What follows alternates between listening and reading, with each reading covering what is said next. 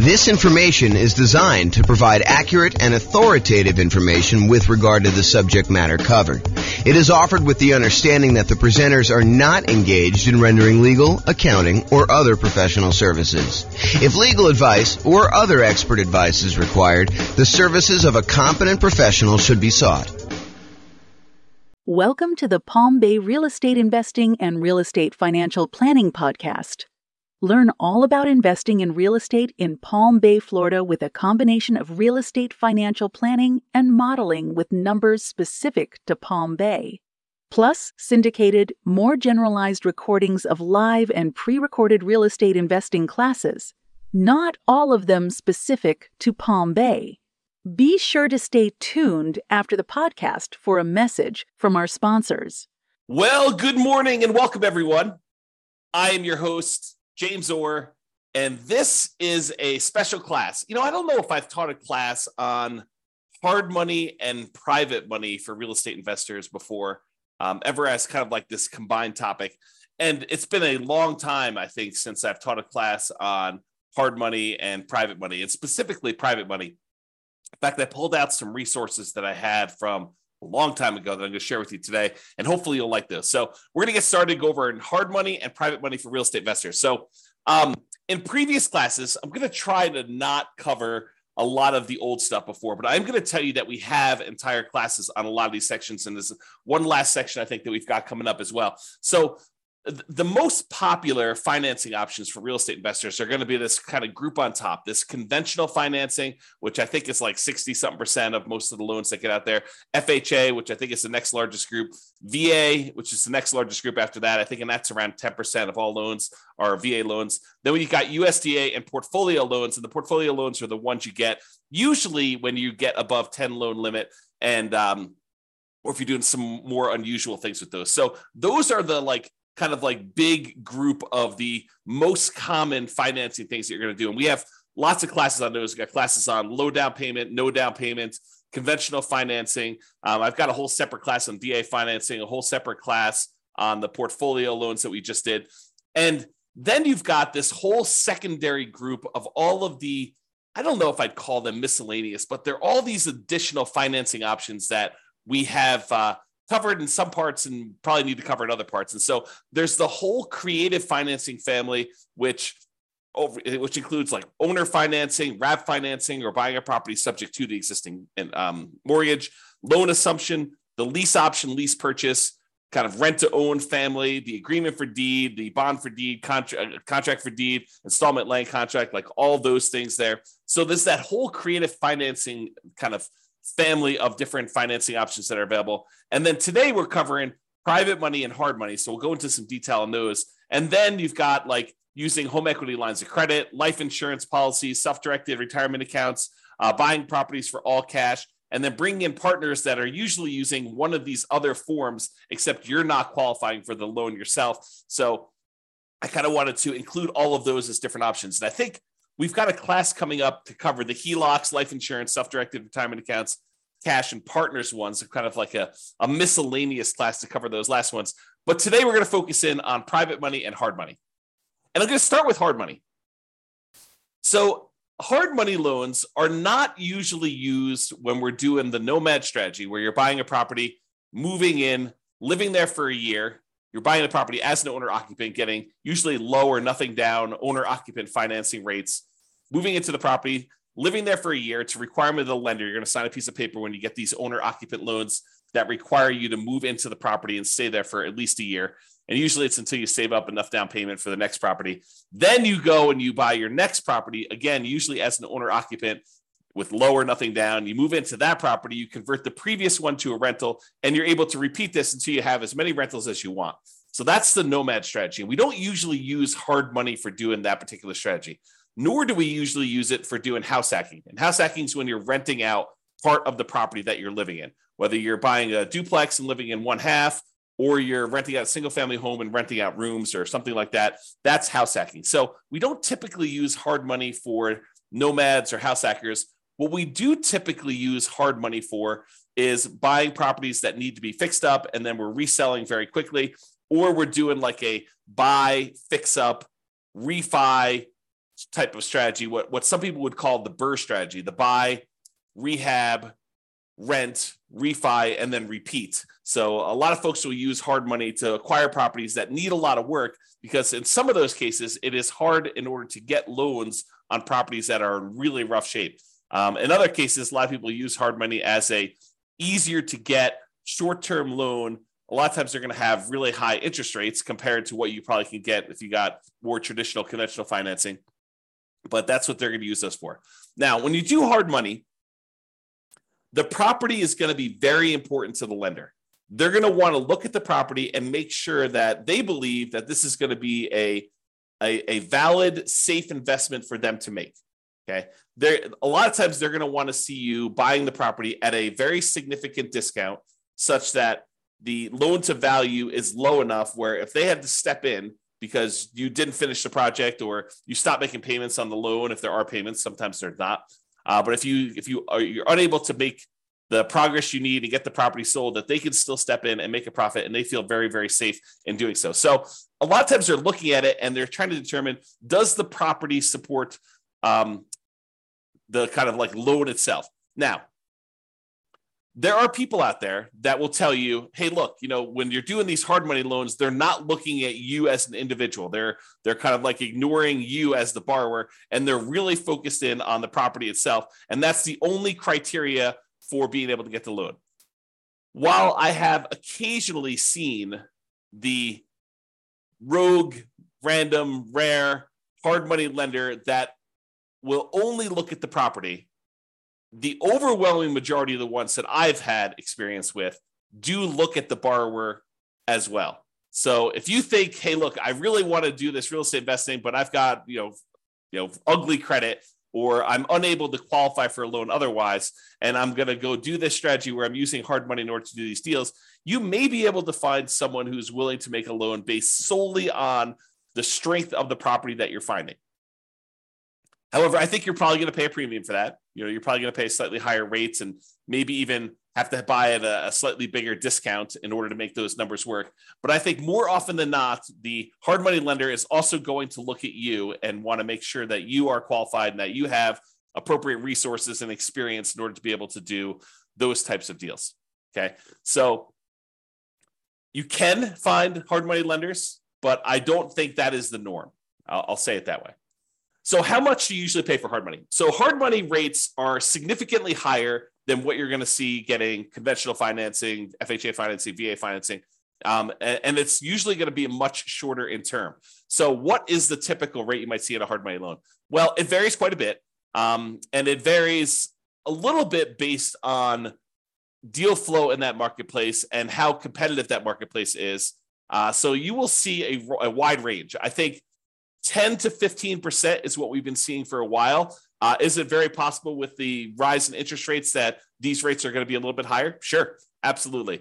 Could you find a hard money lender who has a slightly lower rate than that? Sure, I think that you could probably find one, especially if you're doing a bunch of deals and you're able to negotiate some really good terms with that particular lender.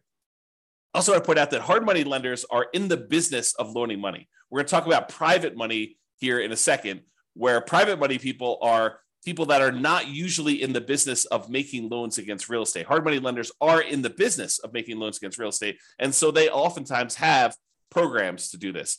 You may find someone who is either really flexible and likes to wheel and deal and structure their own terms on every deal independently, or someone who's brand new and doesn't have the full details of their own kind of like hard money loan programs all fleshed out, and they're willing to be flexible on how we structure it or how you structure it with them. But most of the time, hard money lenders are going to have static programs in place that are like, hey, here's our hard money loan program. Here's the property requirements. Here's the personal requirements for you to do it. And here are the rates for doing it. And a lot of times they'll have rates for, if you've done your first X number of deals with them, or if you've done more than X number of deals with them, sometimes they'll start giving you discounts on doing those. So a lot of times the rates for hard money are going to be in that, 10 to 15%, not unusual to see 16, 17, 18, definitely seen those before. And in addition to the fee of the rate of the loan, they're typically going to charge you points. And a point is a percent of the loan amount that you're borrowing. So if you're going and you're getting $100,000 loan and they're charging you 2 points, then they're charging you $2,000 in addition to the interest on the loan in order to be able to get that loan. And I don't think it's unusual to see, 2, 3, 4 points on those. There are some hard money lender companies out there that they are going and raising money from people in the general public, and the people are the actual funders of the loan. That's where the money is coming from. But the person out there seeking the kind of investors to put in the money for the loans, and then the real estate investors who are buying the properties and they're putting them together, sometimes they will collect the points on the loan. It's a relatively common way to set this up, although not the only way to set this up. But a lot of times they'll say, hey, look, the 15% interest that we're charging you for the loan, the background investor who actually has the money is the one coming in and giving us the money, and they're getting paid the 15%. And then the 3 points or the 4 points or the 5 points or whatever, that is what I'm paid for going out there and putting you two together and coordinating this and overseeing it and managing the process. So that is a common way that we sometimes see hard money lenders set up doing that. Now, these rates can change over time. So you may go out there and be finding 12% today or 15% today or 17% today. And you may find that over time that these rates can vary up and down depending on supply and demand in your marketplace. Hard money loans are often shorter term loans. They're typically not going to be a 30-year fixed rate financing type of situation. Although I've seen some hard money lenders offer like a longer term, sometimes like 2 or 5 year program where they're using hard money loans in order to fund sort of like a shorter term, midterm, I guess it's more of a midterm rental property where you're able to acquire the property, rent it out for a year or two, let things kind of settle in season, and then you're able to kind of replace that loan with some type of longer term financing. But the overwhelming majority of the hard money loans, especially ones that people are using for fix and flips or doing the BRRRR strategy, are going to be in this 3 to 12 month range. And for those of you that are doing the BRRRR strategy, my understanding is that the exit financing requirements have changed recently. And now they are requiring that you actually season the property for a full year. So you'll need to have this hard money loan in place for 12 months to be able to get your kind of like 30-year fixed rate financing on the way out in most cases, unless you're getting creative and using some type of unusual portfolio financing where they're not requiring that in the midterm. Okay, so a lot of times they're going to be shorter term loans, like 3 months on the really short side. 6 months is really common from what I've seen. And I don't think it's unusual to have 12 months.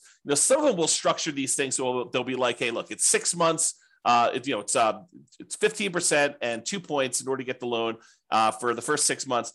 After that, if you want to extend for another 6 months, it's another point or two. And, the interest rate's still the same for that. And so they may structure it where you have to pay additional points in order to extend your loan for an additional term. So be careful when you're planning this and understand, especially if you're brand new and you don't really have a good understanding of the timeline for how long it's going to take for you to get your property fixed up, on the market, marketed, sold, and closed, because sometimes those things are independent, different time periods for a lot of those. And some people don't estimate that time correctly. They think, I'll get this on the market, I'll get a contract within 30 days, and I'll be closed within 30 more days. And so they can only give themselves 60 days to get the property marketed and sold. And that's not always the case. I'll say that way. So maximum loan to value, this can vary quite a bit depending on which hard money lender you're using. One you hear pretty commonly is 70% of the after repaired value. So if you think about what the property is going to be worth once you fix everything up, a lot of times they will set their loan amount, the maximum amount that they're willing to loan you on that property using a hard money loan, at some percentage of what the property will be worth after you fix it up. Not necessarily of what the purchase price is going to be now. So if you're able to purchase the property for less than that 70% of what it's going to be worth when it's repaired, a lot of times hard money loans can be nothing down, where you're able to acquire the entire property with no down payment because you're buying it at such a big discount that you're able to acquire it below 70% of the loan to after repaired value, as an example. Now, this isn't set in stone, so it's not like every single hard money loan is always going to be 70%. I've definitely seen ones lower than this. 65% is another pretty common one. I've also seen, especially in really hot, fastly appreciating markets, where some hard money lenders have gone as high as, I've seen 80%. It's possible they had even more than that at different times, but realize that these maximum loan to values do vary. They can be negotiable, although if you are relatively new and you've never done one before, your negotiating strength is relatively weak. unless you just happen to find, the right guy who's kind of willing to do that to kind of negotiate with you. I'm going to put myself on mute and wipe my nose. 1 second.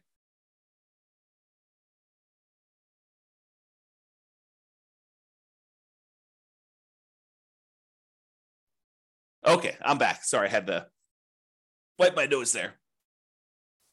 Okay, so we talked about that maximum loan to value being in that sort of 70%, 65 to 75, I'd say is probably some of the more common numbers I've seen. Now, can you usually borrow the money to purchase the property plus the money to borrow for repairs? And in some cases, yes. But again, you have to buy the property at a low enough price where the lender is willing to include the money for the repairs. It's not like you could buy the property for less than 70% ARV, and then in addition to that, they will loan you the extra 10% you need in hard costs in order to do the repairs on the property. No, it's usually that is the limit. Whatever they tell you is their maximum loan to value is going to be their limit, and that would include repair money. So a lot of times for some investors where it's hard to find these properties and the numbers are tight, they're not able to buy these really deeply discounted, especially compared to the maximum loan to value. A lot of times the real estate investor coming in is going to buy the property using some type of hard money loan, and then they're going to use some other source of money, sometimes the cash that they have their own, or in some cases they're willing to use a credit card or to borrow money in order to do the repairs on the property, knowing that they're going to be reimbursed when the property closes at the end. So realize that you may need to do more than just the hard money loan to do these if you don't have any money of your own to be able to access that. Some people will use a combination of their Home Depot credit card or a regular credit card to do some of the contractor stuff that they're unwilling or unable to do. So they'll kind of mix and match and spread the load out all over, kind of across all those. However, if the hard money lender is going to loan you money to do some of the repairs, most of the time they're going to escrow the money for repairs. So it's not like you're going to buy the property and you're able to buy it at a big enough discount where they're also able to finance the repairs, and the repairs are, let's say, $15,000. It's not like the hard money lender, in most cases, some of them may, but in most cases, they're not going to just give you an extra $15,000 at closing that you're going to be able to just sort of have and use for living expenses or whatever. No, they're going to actually say to you, okay, here you go. We gave you the money to buy the property. Now go ahead and do this amount of work in stage one, and then we're going to review that work was done, and we will release the money to pay for the work that was done. So they'll kind of do it in stages, make sure that you got the work done. Then they will release the money for you to pay your contractors and buy your supplies and stuff. And then they'll say, okay, now do stage 2 work, and they'll have all that done. And sometimes there's a stage 3, or sometimes there's not. Basically you have to escrow the money. They set it aside in a special account for you, and they hold on to it until you need that money, until you've proven that the work is done, and they can release that money for you. So realize that's a pretty common thing when you're doing these hard money loans for doing the buy, fix up, fix and flip, or doing some type of buy, rehab, rent, refi, and repeat sort of strategy, the BRRRR strategy. Okay. Let's see here. I think right now we are seeing, and this is very market dependent, but typically we're seeing more money than deals right now. There's more money on the sidelines where they're looking for higher rates of return than there are deals to fund. And so that typically puts downward pressure on interest rates and loans and stuff like that. Again, this is very market specific. I'm sure in some markets there are more deals than there are money out there. And with the rise in interest rates and the alternative things that people can invest in and get a good return on their money, maybe there is less money seeking these hard money loan situations than there was in the past. So realize that could change over time as well. Now, another thing about hard money loans is that sometimes they could be used in conjunction with other financing. So for example, let's say you're putting out, marketing in order to find deals, and you find a seller who owns their property free and clear. They don't have a mortgage on their property at all. And you manage to negotiate with them, and you guys come to an agreement that if you put 15% down, they will actually owner finance the remaining balance. So one thing you could do is you could come in, you'd have to negotiate this, of course, but you could come in with a hard money loan, put 20% loan to value, first position, hard money loan on the property at whatever it is, 15% and 2 points, where then you're able to get 15% that you're going to give to the seller as the money that they require down in order to do the owner financing type situation. And then you've actually pulled out 5% in this example as cash that you can use to hold the property, make monthly payments while you're getting it occupied, do any fix up that is required in order to get the property where it needs to be, do some marketing, maybe even pull out, in some rare cases, a little bit of your profit when you acquire the property to kind of fund your marketing, to reimburse you for the marketing you paid in order to get the deal done. So you can use hard money loans as a way to put down payments in conjunction with maybe some other type of creative financing. Now, are you going to be able to do what I just described if you're trying to do like conventional financing or FHA financing or VA financing or USDA financing? The answer is absolutely not.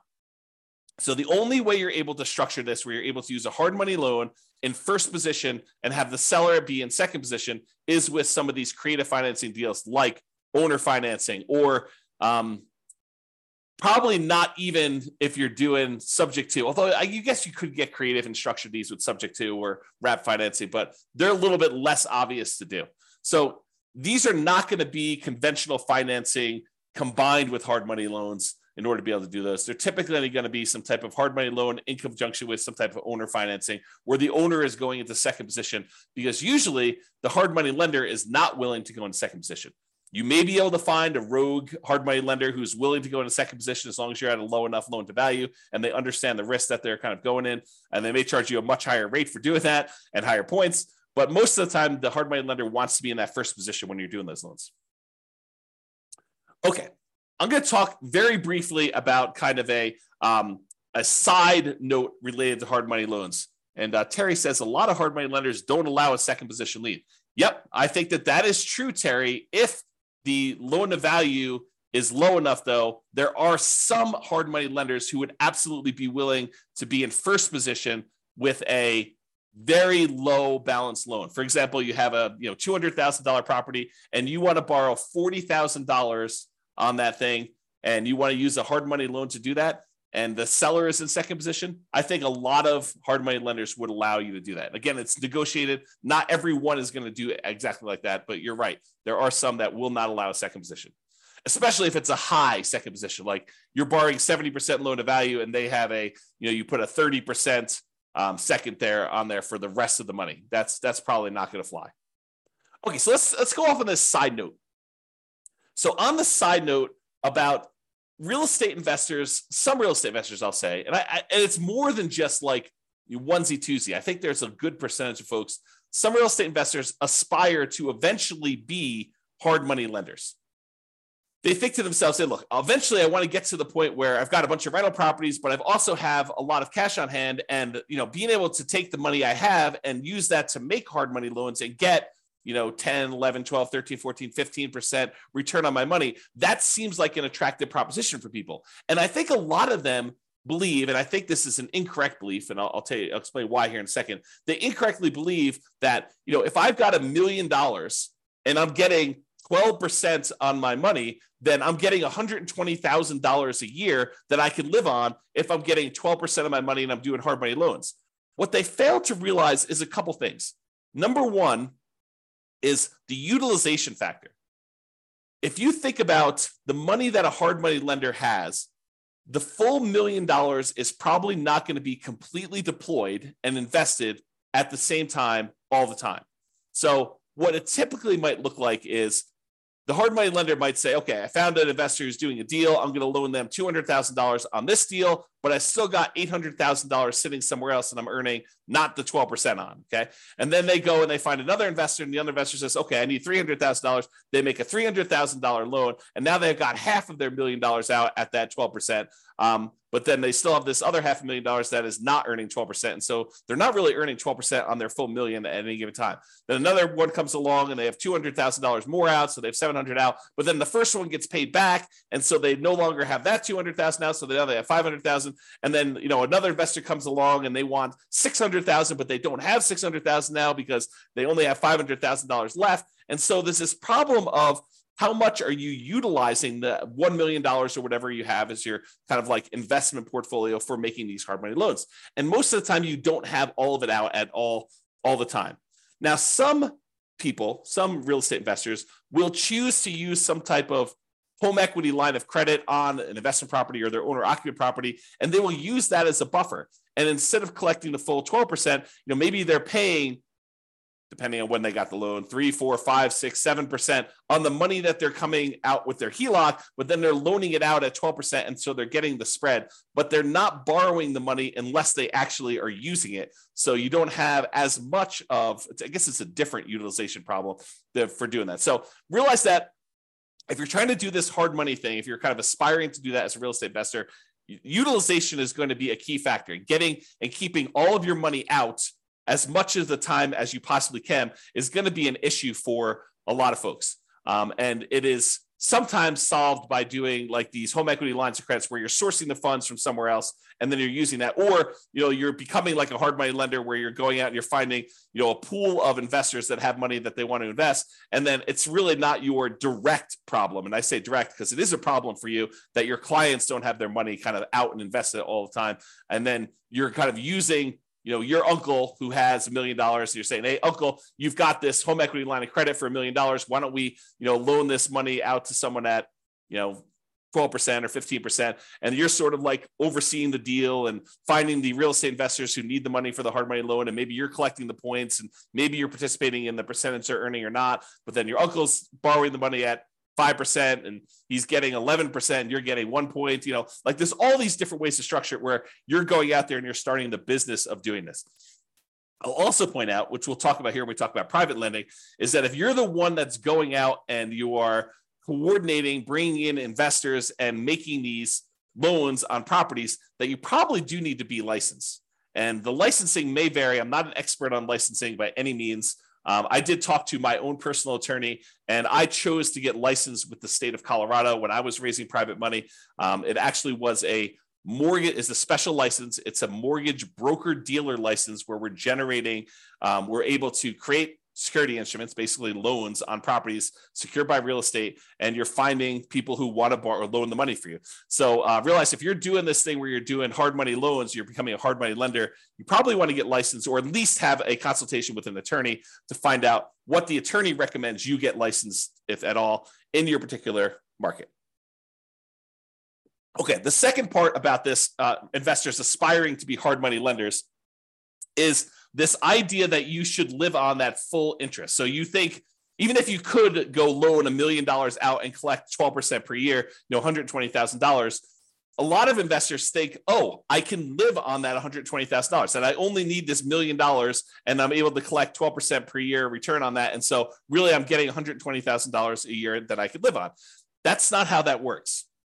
If you've studied any type of retirement planning, especially folks in the financial independence, retire early, the FIRE motion, kind of like group of stuff, you'll hear about this concept of the Trinity study or the 4% rule. And what the 4% rule says, the 4% safe withdrawal rate rule, basically says that if you have a certain amount of money invested, and typically they talk about investing in stocks or bonds or something like that, although it does apply to this as well. I'll explain that here in a second. But if you go and you actually have $1 million invested somewhere else, it is, in most cases, you are less likely, there's a low probability that you will run out of money if you take 4% out each year, adjusted up for inflation. But you're not actually taking the full amount that the money is being used for. So for example, if you have $1 million you're investing in stocks and bonds, and that as a whole is earning you 8% per year, you're not taking 8% per year out.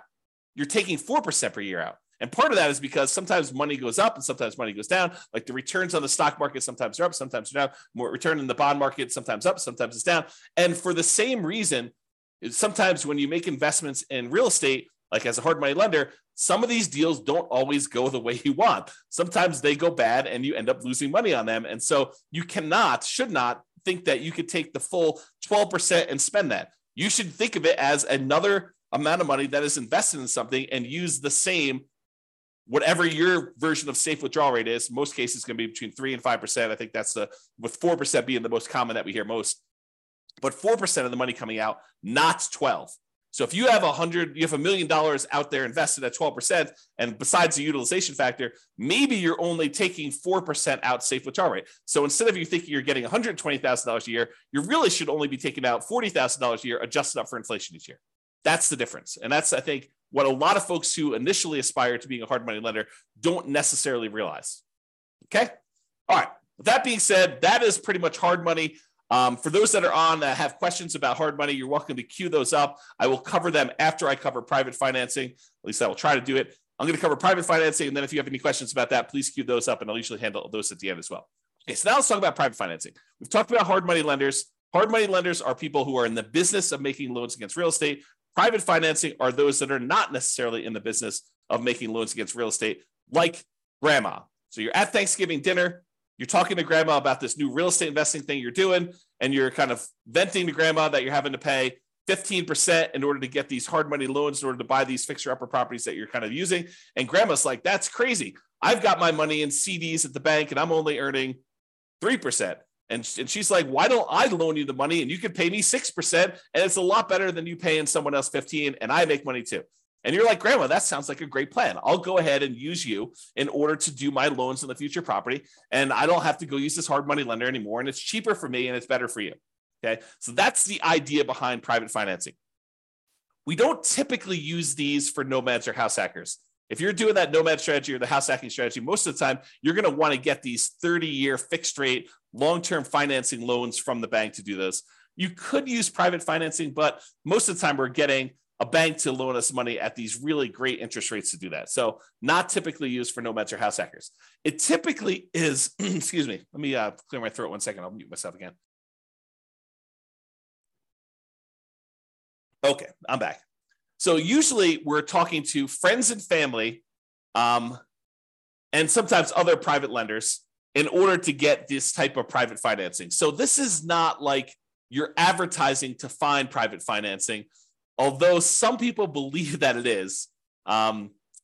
So most of the time, this is going to be people that you know. You're going to be out in the street, and you're going to be talking to them. They're going to say, what do you do? And you're going to tell them, I flip properties. And they'll be like, oh, that's super interesting. What do you do here? And you kind of explain to them, well, I go find these really, these properties that need a lot of work. I usually bring in somebody who is, looking to get a better return on their money. And I use their money in order to, buy the property, and I pay them a really good return on their money. And I do the fix up, and then I sell the property to a family who really wants a really good, nice property in their market. And they buy that. And then I pay back the lender who did the money with some interest on it. And they're really, really happy. And I help the family, I help the lender, and I kind of do that. And as you describe this, they're either thinking to themselves, that's awesome. I would like to do the fix and flip myself. Or sometimes they're like, well, how much are you paying to do your loans? Because I've got money to invest. And that's how you tend to find, not, it's oversimplification, but that can be a way for you to find these kind of like private money loans for doing that.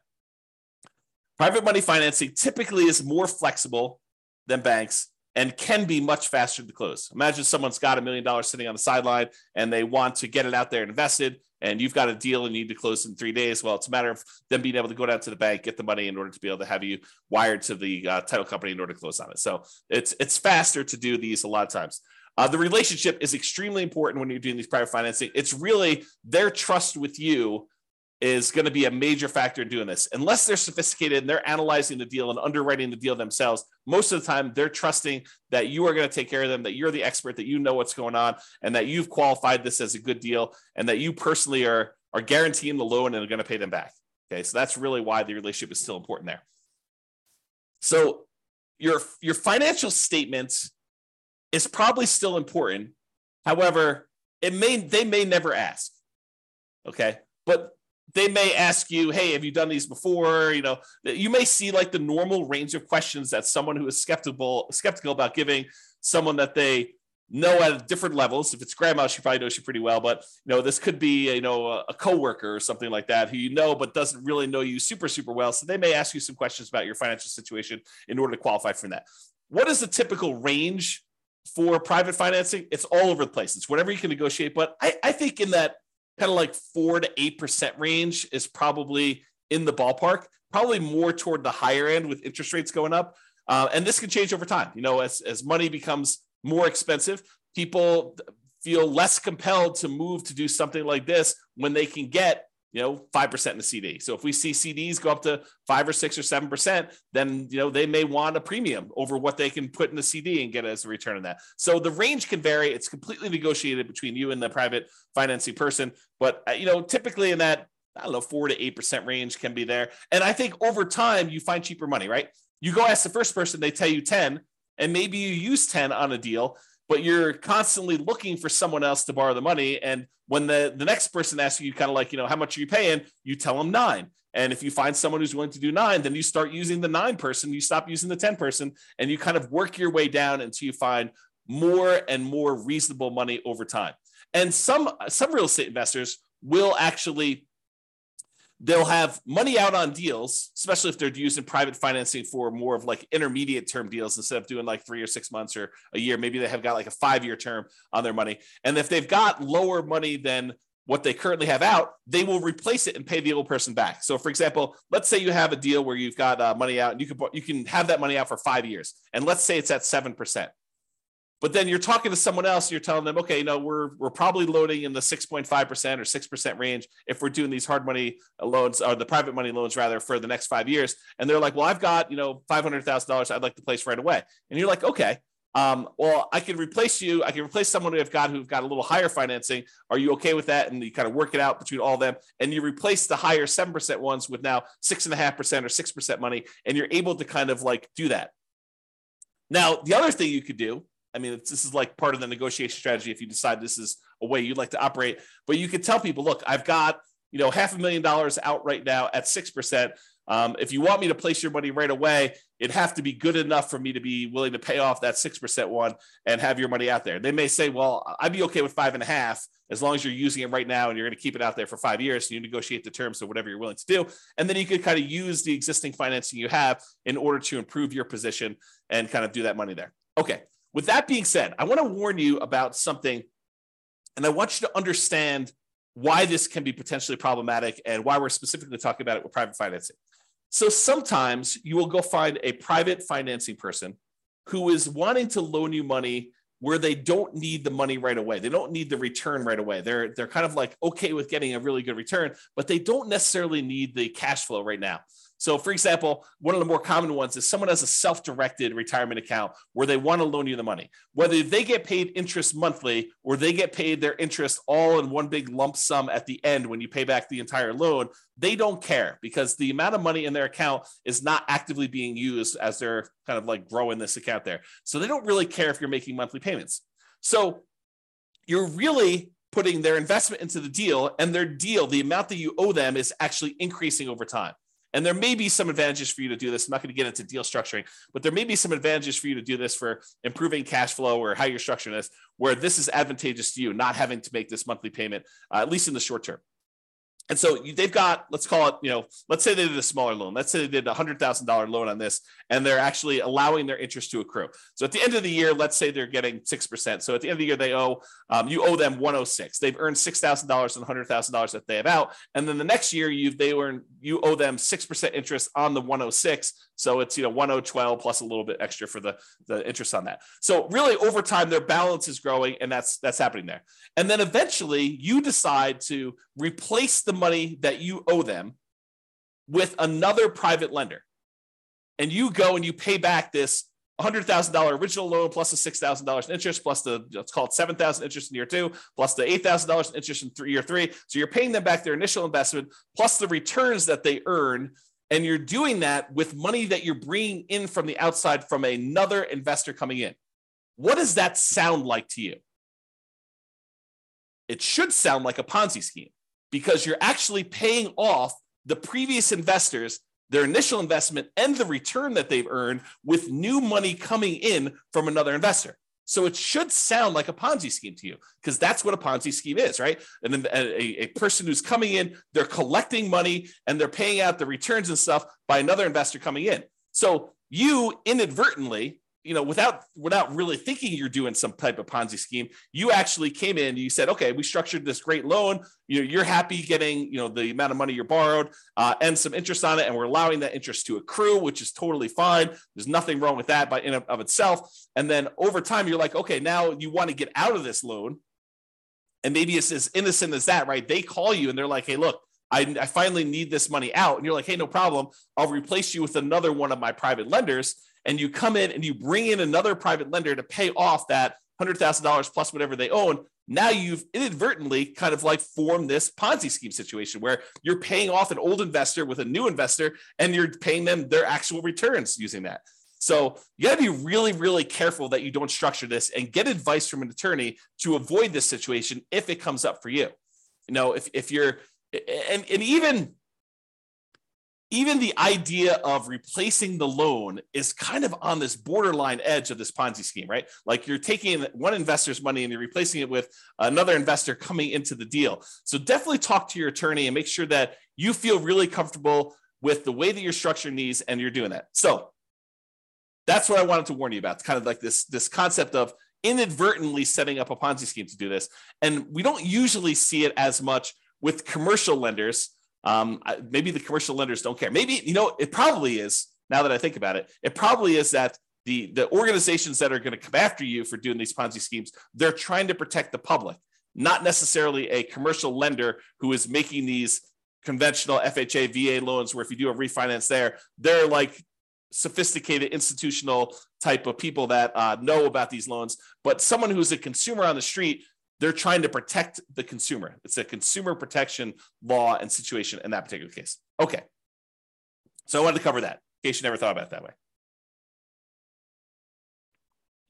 If you decide, hey, I really want to do this real estate investing thing, and this idea of going out there and finding friends and family, people that I know, contacts that I know, and raising money in order to be able to accelerate my ability to do deals, if you're going to get really serious about that, you may decide to go out and start talking to people in a more formal process rather than just off the cuff at Thanksgiving dinner. You're like, hey, look, I want to tell you a little bit more about what I've been doing, and if you want to, I'll sit down and I'll walk you through exactly how this all works. And maybe you form like a little PowerPoint presentation, or maybe put together a little PDF, or maybe you decide to go talk to them about like how your deals are structured and what the deal looks like that someone could come in and do. So eventually, if you plan on doing this more than just like a off the cuff one-time deal with Uncle Joe or grandma, and you decide you want to go out there and make this part of your business, you're probably going to you're going to want to formalize this a little bit more. So I will share with you, for the folks that are kind of like got access to the recordings and stuff, I will share with you an old PDF. I'll kind of let you glance at it really quick, but I'll share with you an old PDF that you may want to use as sort of a very rough sample starting point of what you may want to use as a baseline for creating your own private financing presentation there. Now that I've said that, and you're going to start getting more serious about raising private money and going out there and doing this repeatedly, I want to talk to you about just the tiniest bit, because I'm definitely not qualified. I'm not an attorney, but I want to talk to you a little bit about soliciting and licensing. So if you are going out and you are soliciting people to make an investment and you're creating a security instrument, you're basically creating a security. Someone gives you money and they're relying on you to get a return from that. And you're having that secured by real estate in this particular example. So you're going and creating an investment for them where you're collecting money and you're advertising. Even if it's word of mouth advertising and talking to people about it, that is still a form of advertising, even if it's not printed. But if you're going to go and do that, you need to become aware of the licensing laws required and the advertising restrictions that you have by doing this type of solicitation. So this is sort of I'm not going to teach you to go do this because I'm not an expert on it and I don't know different states' laws and stuff like that. But I will tell you, I did talk to my attorney when I was doing this more seriously. And my attorney advised me to go get the license that I was required to do, which I told you in the state of Colorado. I don't know what it is in your other states. It's a mortgage broker dealer license. That's what it was. And there were definitely restrictions on what you can and cannot say and what you can and cannot advertise in order to do this. And so realize that this is not a Wild West. You can say or do whatever you want. You got to be really careful about promising returns. You got to be really careful about letting them know about the actual risks that there are for them to invest in this stuff. This is not a riskless investment, like really nothing is, as we found out recently by putting money in the bank with FDIC insurance. This is not a riskless investment either, and they should understand what the risks are. And you probably should have written risk disclosures prepared by an attorney, and you probably should be licensed. This is the weird thing, right? Like if you're going to go do a single loan with grandma, do you need to be licensed? Maybe, probably. But this is sort of like, you speed once. Can you get in trouble for doing that? Sure. Are you likely to get in trouble for doing that, especially with grandma? Probably not. But realize that you may want to consider getting license and learning the rules and regulations for doing this. This is not like a open world where you can do whatever you want there. That's kind of what I'm pointing out there. So I will share with you that you probably should get licensed. I went and got licensed with a mortgage broker dealer license with the Division of Securities. And then they have oversight in what you do. They want to approve things. They want to review your things. They want to review your documents every once in a while. So they'll want to go and make sure that you're doing everything correct. All right. One other thing I'll point out to you. I'm going to share with you the business card I had and what I thought was a good way to do it, but you'll want to definitely check with your attorney to make sure that this is in compliance and that you're allowed to do it. So this is a really old business card back from when I was doing this. I'm, not really raising money anymore. But basically it was like a typical, I buy houses and apartments kind of thing in here. It had my contact information, my name, address, and website and stuff like that. I don't even think the website's up, so there's nothing really to go look at on there.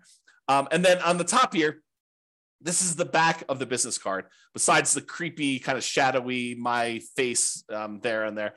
This was the way that I expressed to people that there were opportunities to invest is I disclose my licensed situation. So this is sort of like what I would refer to as licensed disclosure marketing is probably a good way to describe it, right? You are disclosing to someone that you are licensed and that this is a licensed activity. And by disclosing that you're licensed in a licensed activity, you imply that there's an opportunity there for some people, right? So licensing disclosure for private investors looking to earn returns from private real estate notes. So I'm giving them a notice telling them there's a licensing disclosure here. Notice. And then there's my LLC name here. The one that was the mortgage broker dealer licensing is a mortgage broker dealer licensed by the Colorado Division of Securities to create notes paying interest secured by a deed of trust on real estate for private individuals seeking those investments. And then I had my personal name is a licensed mortgage sales representative for that thing. So I just disclosed to them through my licensing disclosure that I am licensed to do this in case you had an interest to do that. So that was sort of a possible workaround for directly soliciting for these loans is that you actually advertise your licensing and that this is a licensed activity and you can kind of get people there. Okay, so this is a kind of like really quick big picture overview. I realize you can't see all this stuff, but this is all of the things in my private lender program, kind of like PDF that I would hand out when I'd sit down with someone to talk to them about doing private loans. It's a 25-page document and you can just kind of get a glance at what's going on there. But I will upload this to the place where I'm going to post the video recording. So if you are accessing that, look for the link if you're watching the recording after the fact or whatever it is there. Okay. So that's all I got on private financing and the hard money lending. If you've got questions, go ahead and queue those up, but I'm going to kind of go through the conclusion here. So many traditional long-term buy and hold real estate investors will choose to use some type of conventional financing, then portfolio financing. So they're not going to deal with hard money lenders or private lenders at all. Many house hackers and nomads are going to choose to utilize the low and nothing down financing options like VA loans and USDA and FHA and conventional loans. Those buying apartments of 5+ units will likely be utilizing commercial financing, which we covered, I think, yesterday. However, some real estate investors will choose to utilize private financing and hard money. And those situations I talked about, like you're doing fix and flips or you're doing the BRRRR strategy, or you're, kind of like short-term financing things with, private loans or something like that. So this is especially true for those that are doing that. So that is all I've got. Any final questions before we end for today? You guys have been really quiet. Besides Terry. All right. Doesn't look like there's any questions, so I'm going to call it.